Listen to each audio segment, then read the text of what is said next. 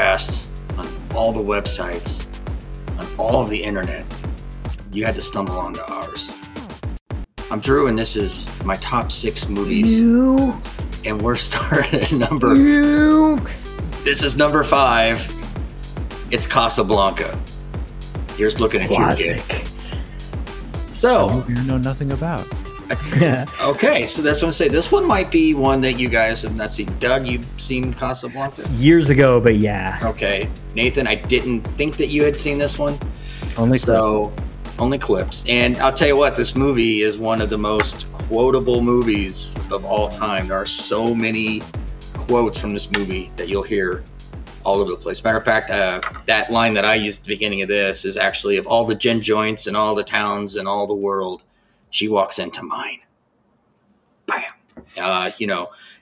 That one, here's looking at you, kid, is in that one. We'll always have Paris. Round up the usual suspects. I think this is the beginning of a beautiful friendship. All these. So, may the force be with you. Yeah, that one was like in it. So this fourth time. No, not really. Right? No. So this movie, it takes place. It's in 1942 during World War II. And Humphrey Bogart plays Rick. He owns a cafe in Casablanca, Morocco. And at the time, Morocco is occupied by the French. So there's a lot of people fleeing Europe to get away from the German army. And one of the ways that they go is down to Casablanca. And then they hope to get a visa to get out and go to the United States. And Rick runs his little cafe, and he's got people coming in all the time that he sometimes will help. And he tries to stay neutral in it. But Victor Laszlo is a Czechoslovakian who has escaped a prison camp and is on the run. And he's on his way to Casablanca, and he's hoping to get some visas to go to the United States. However, he's bringing his wife, Elsa. And Elsa and Rick happen to have a little bit of an affair in Paris a few years earlier while Victor was in a prison camp. She thought he was dead. So now he's stuck between, do I help Elsa? Do I help her husband? Do I help them escape? Do I turn him over and I leave with Elsa? So at the very end of this movie, there's a lot of flip-flopping going on. He leads her to believe one thing. He leads him to believe one thing. And you think that he's setting it up where they're going to turn Victor in and he's going to leave with Elsa. He's telling Elsa that we're leaving together. And when they get to the airport, he has it staged so that Victor and Elsa leave on the plane and get out. And he stays in Casablanca. So he really has to deal with this love that he has for this woman, or do I do the right thing and get this guy out of here so he can continue to fight for freedom? And that's the decision that he makes at the end. And of course, the head constable of Casablanca is a Frenchman who is easy to pay off. You just slide him some money and then you can get away with anything. And whenever there's a shooting, it's round up the usual suspects and they go get the same people. And so Rick kind of pays him off at the end to, this is what's going to happen. We're going to let him leave. We're going to pretend that I didn't shoot that guy, the German general who was there. Rick shot him. So when the cops actually show up, the cop says, go round up usual suspects. We're not sure who shot him. And we don't know where Victor went. So, but the whole movie basically takes place in a cafe. There's not too much going on outside. You don't see a whole lot of that. But you see all these different characters coming in, and you see how Rick has to battle with dealing with people who want his help, and he's trying to stay out of it. And, you find out the reason that he left the United States is because he was smuggling arms to help another army, and it turned out he was on the wrong side, and he had to leave the United States and go to Morocco, and that's where he was living. So... But it's just a classic film. It's a really well written. It's really well acted. Ingrid Bergman plays Elsa, and it's one of her most famous movies that she's been in. It's got Peter Lorre, and everybody knows who Peter Lorre is. He's always that kind of like little Weasley guy. You see him mocked in a lot. Yeah. I can't even do the accent real well. But Neither can I. That's what I was doing at the beginning of the podcast, just in case anyone was wondering. I was not joking. Yeah. I was trying to do that character. Just look up his name. And just look up Peter Lorre. You'll know who he is. But anyway, so no, it's just that's just a movie that I stumbled across on. When did I watch that? I think the first time I ever saw it, it was like on PBS late night movie. They had these they always do like these class. Yeah, they always had like tonight's class or AMC or something like that was doing like here's classic PBS was movies. cool. AMC didn't show up till we were adults. When did you see this? So I saw it in high school. It was the first time I saw it. So AMC wasn't around just yet. Yeah, so they were doing Casablanca, and I'm like, I've never seen this. I hear so much about it, and I watched it, and I absolutely loved it, and I watch it probably a couple times a year now. So, yeah. Wow, that's high marks. Interesting. I do remember it being interesting, but again, I was 19, I think, when I saw it. It was right around there. I know I was in college, and we're talking 94, 95. So I was still vibing on the 80s action. I was still into Stallone, and Jean-Claude Van Damme just hit here, and now he's on his way back down at that point. But still, it was still kind of that. I was the action horror guy. Yeah. And, I didn't, when I was younger, I didn't watch a lot of dramatic films. I mean, there's so many great Oscar-winning films from the 80s that I never saw until I was in my 30s or something like that, when I really started getting into movies. So this is a movie I need to see again, because there's got to be just tons to talk about when it comes to spirituality, because these are people running away from war, from death. They have lost everything. They probably lost family members. They've lost friends. They may have been running and lost a kid. Mm-hmm. They don't know if the person's dead or alive. They're here now. And it's like, what do I do next? I'm still scared. I need to get out of here. People are chasing me. Where's my kid? This, all that. And it's, all around Rick. And it's just like, Rick's like, man, I just want to serve you drinks. That's it. And so to see him be able to grow even just a little bit to the point where he's going to help out this guy and his wife, that's a great, we've talked about these stories multiple times where it's, a guy with shortcomings who's, considered bad by some people because of what he did. Mm-hmm. It's a redemption story. Yeah. And, you see him grow throughout the movie, and then he gives the plane and gets them away. And, and it's a bit of sacrifice too, because, one thing goes wrong. He loses his bar. He gets put in jail, probably just put to death at that time. Who knows? But he's doing all this with no thought of himself whatsoever. Yeah. If he helps this person leave, he will never see the love of his life again. Yeah. He grew into it. Yeah. And at the beginning of the movie, there's a line that he says very frequently. And he always says, I stick my neck out for no man. That's what he says. I stick my neck out for no one. So he's basically saying, I am not getting involved in anybody else. That's your problem. You have to deal with it. I'm not here to help you. Someone has these letters of transit that they want to hide, and he doesn't want it in his place. But he finally says, okay, you're going to keep it here, but they're not going to be here overnight. You have to come back and get them. There's a young couple, but you see him, like Doug said, grow. There's a young Bulgarian couple that come in, and they're trying to get their visa. And the constable, the French guy, who I said is very easily paid off, but he will also take his payment in other ways.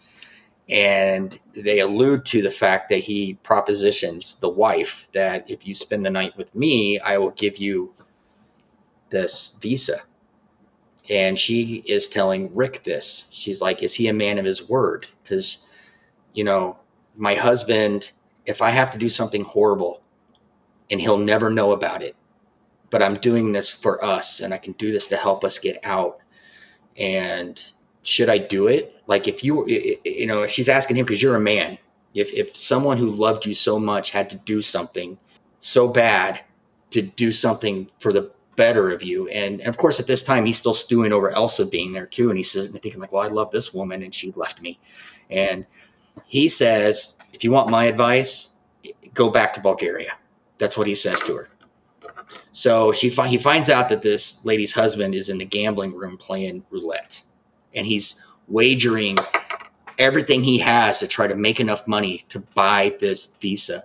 So Rick walks in, tells him, put your money on red. And he's like, puts all the money down on red. He looks at the wheel. The guy spins it, stops on red. The guy wins the money. And Rick says, leave it there. Spin it again. Lands on red. He gets his money. Rick tells that guy, get your money, check out, and get out of here. So he went and helped that guy to get the money to buy the visa so his wife wouldn't have to do this horrible, horrible thing. And he was able to buy the visa and leave. And, of course, then the constable comes up to Rick going, boy, you really know how to ruin, ruin things, don't you? And Rick's like, I don't know what you're talking about. So that's like just an instance of him starting to actually start to care about other people. And you can see this gradually happen throughout the film.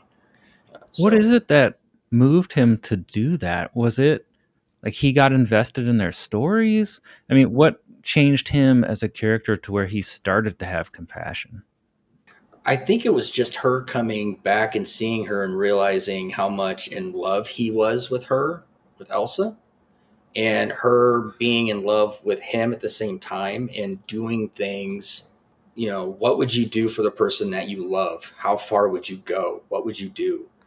And I think hearing that wife say that she was willing to do something that horrible just for the love of her husband, just to get him out, I think that kind of struck a chord with him. So he's like, you know what? I can help you so you don't have to make that mistake.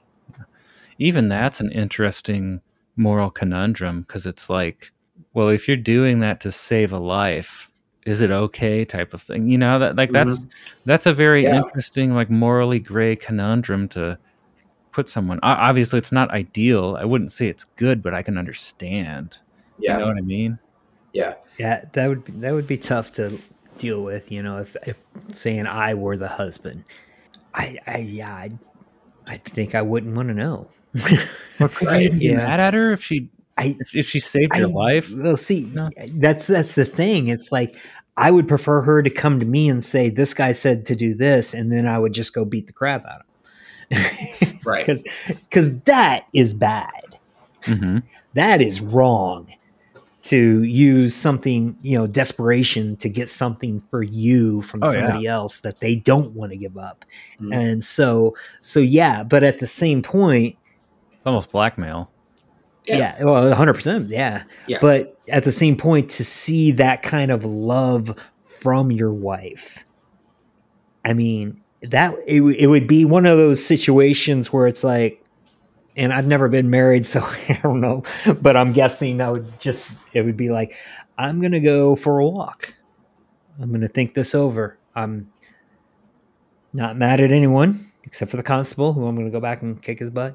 But yeah, I think I would just need some time, but I think I would learn to appreciate it because, it's like, she, it wasn't like she wanted to. I mean, obviously, this French constable was not a good-looking dude. Nah, because you got to have Humphrey Bogart as the hot guy, and you bring in the rest of the fat white guys to play everything else. In Casablanca, and so yeah, I don't know. I mean, I would like to believe that given time to just really process it and everything, I'd be thankful. Mm-hmm. It would be a tough one, honestly. I mean, it's one of those situations that I'm not really sure how I'd react unless I was actually put in that position. I would like to think that I'm saying this from a single perspective. Yeah. So, well, it's true ambivalence too, because it's something good and something bad lumped together. So you don't know which way to feel about it, because it's wow, that was amazing, and that was horrible at the same time. So it's like being shot and being hugged all at once. Yeah. But luckily, like, Rick saw that, and he's like, you know what? We're not even going to put you through that. I'm not going to have him go through that. There's a way that I can help, and I'm going to go do it. And then immediately after that constable shows up and says, like, well, you really know how to, like, ruin something. And he's like, hey, sorry. And he'd be like, that's okay. He goes, I've got a meeting with a blonde tomorrow morning. So, like, he's pulling this with other people too. He didn't even care. That's what he does. And he's just a lousy, creepy guy, and Rick knows that. So he's like, Okay. So it's a really, I mean, that's a really good moment for him. And you can really see, and at that point's when he starts plotting about, really pulling the wool over, the Germans' eyes about how I'm going to get Laszlo out of here. He sells his club. He tells Sam to go work for somebody else, and he's going to pay you double what I pay you. Go work there. Sam is his piano player. Play it Go, again, Sam. Yep. Go play there. I'm selling my club. He's telling Elsa, we're getting out of here tomorrow. And he's telling the constable, this is where you should be to pick him up. And then when the Germans show up, Rick shoots the German boss, puts the gun on the constable, tells Elsa and Victor, get on that plane and get out of here. And that's what he says. That's another famous line. If you don't get on that plane, you're going to regret it. Maybe not today, maybe not tomorrow, but soon and for the rest of your life. I know that quote too. So she gets on the plane. She walks off into the fog. She gets on the plane takes off. Rick tells the constable, you can arrest me, but not until that plane is in the air. And the plane gets in the air, and then they decide, he's like, I'm not going to arrest you. So they walk off, and he says, Louis, I believe this is the beginning of a beautiful friendship. And that's the end of the movie. So anyway. I wanted to jump back a little bit. One of the questions Nathan mentioned, what was it that made him start to change? When in the movie, I don't remember too much about it, but what part of the war did this movie take place?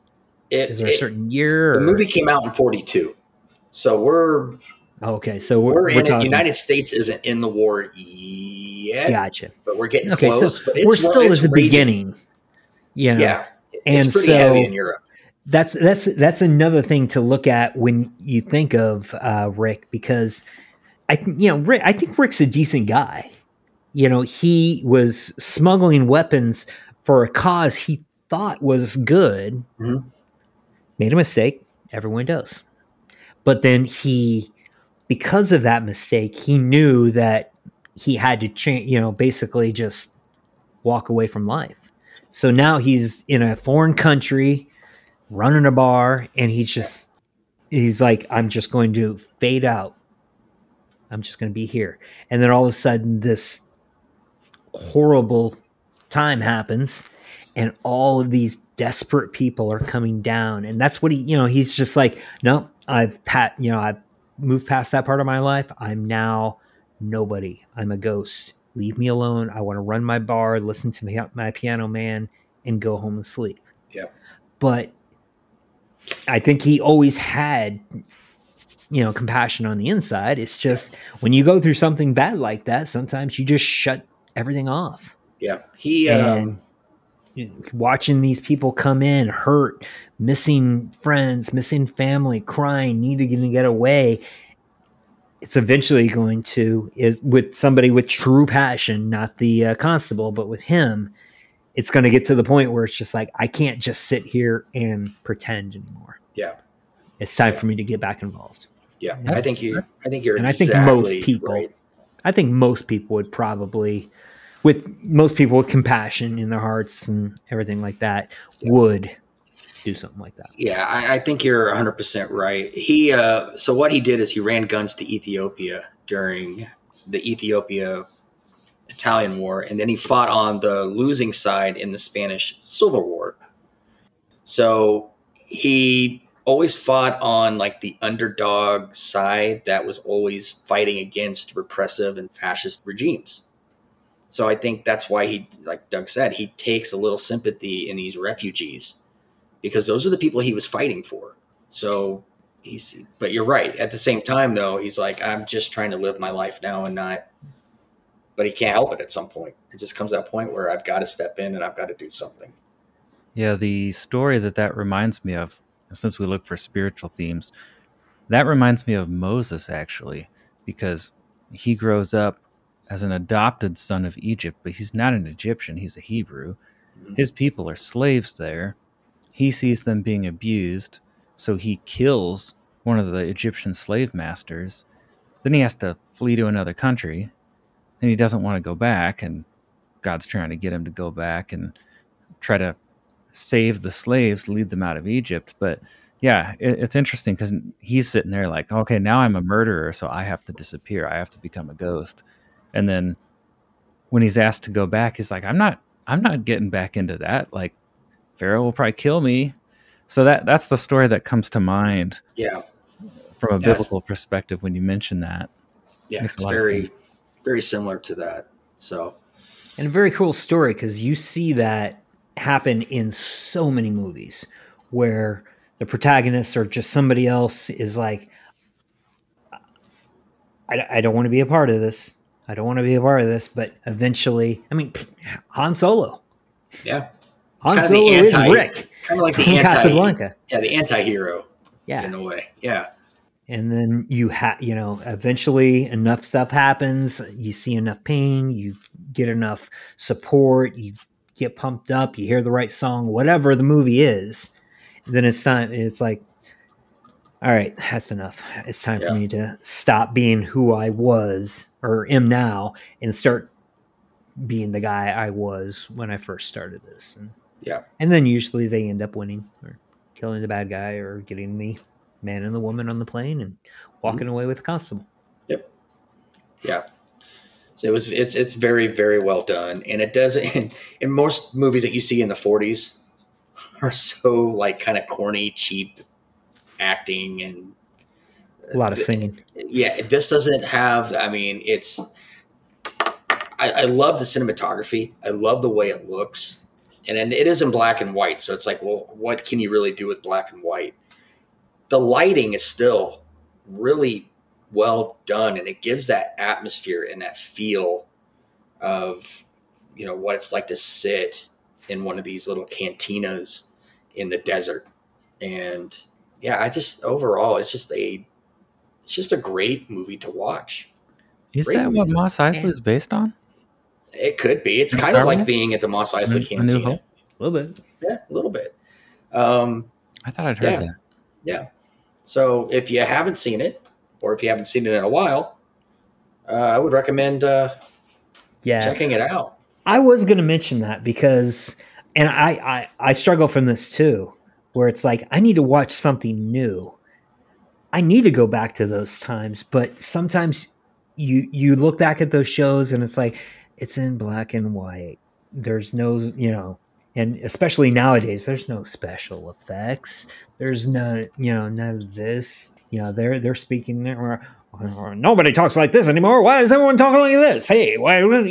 It's. But if you can get yourself into a couple of these older movies and do some research, because I mean, just like today, there are plenty of bad movies from the 40s and 50s, but there are some really good stories from those times, and you'll start to pick up trends where it's like I said, with this story, I mean, there's people watching right now that's like, oh yeah, in that movie, he didn't want to get involved, but then he was forced to get involved and now he had to take over. I mean, Die Hard, maybe a little bit. I don't know, but trying to come up with some on top of my head, but there are so many movies from the 40s and the 50s or even earlier than that are amazing stories. And if you go back and watch them, you'll start to catch these little glimpses of movies you see today and how they're inspired by these old movies.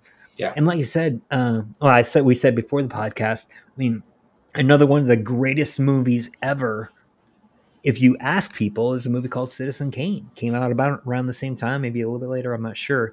But I've seen that once, and I have no desire to go back and watch that because I was bored to death.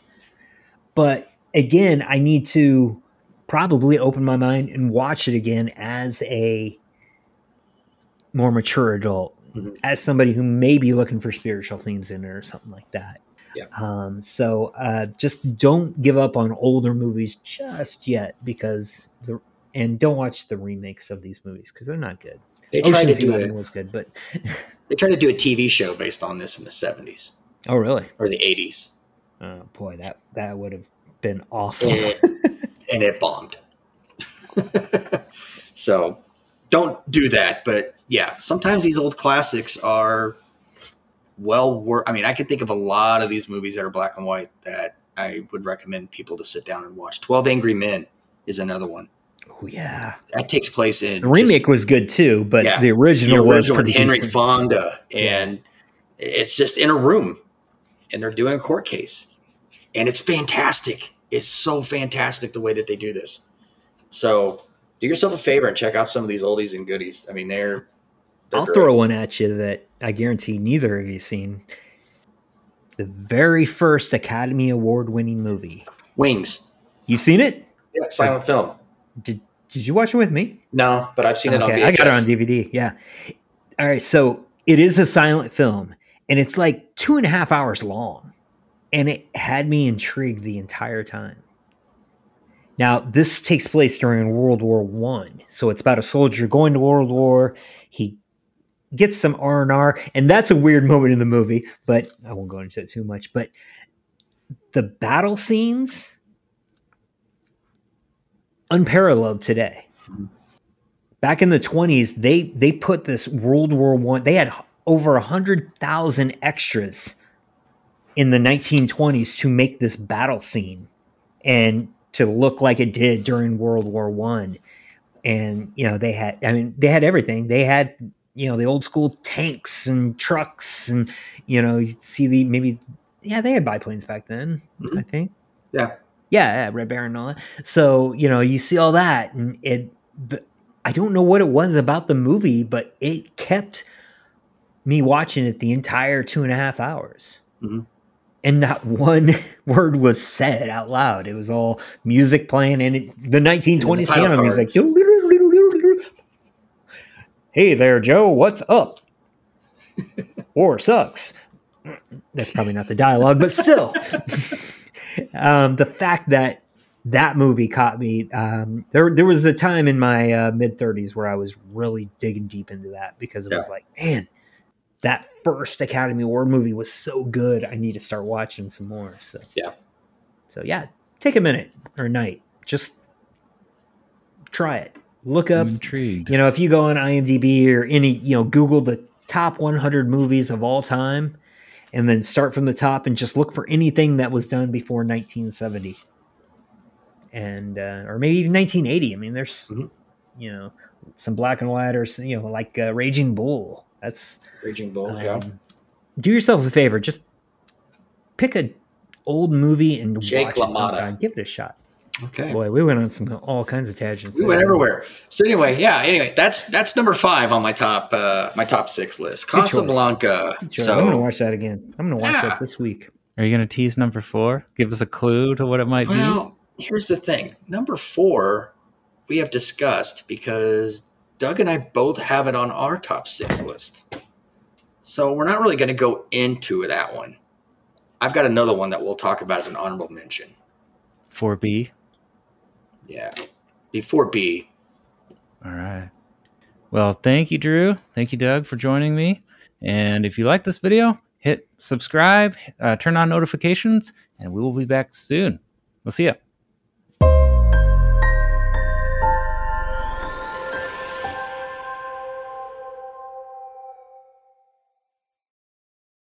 A nice black and white movie that was interesting about not Morrison.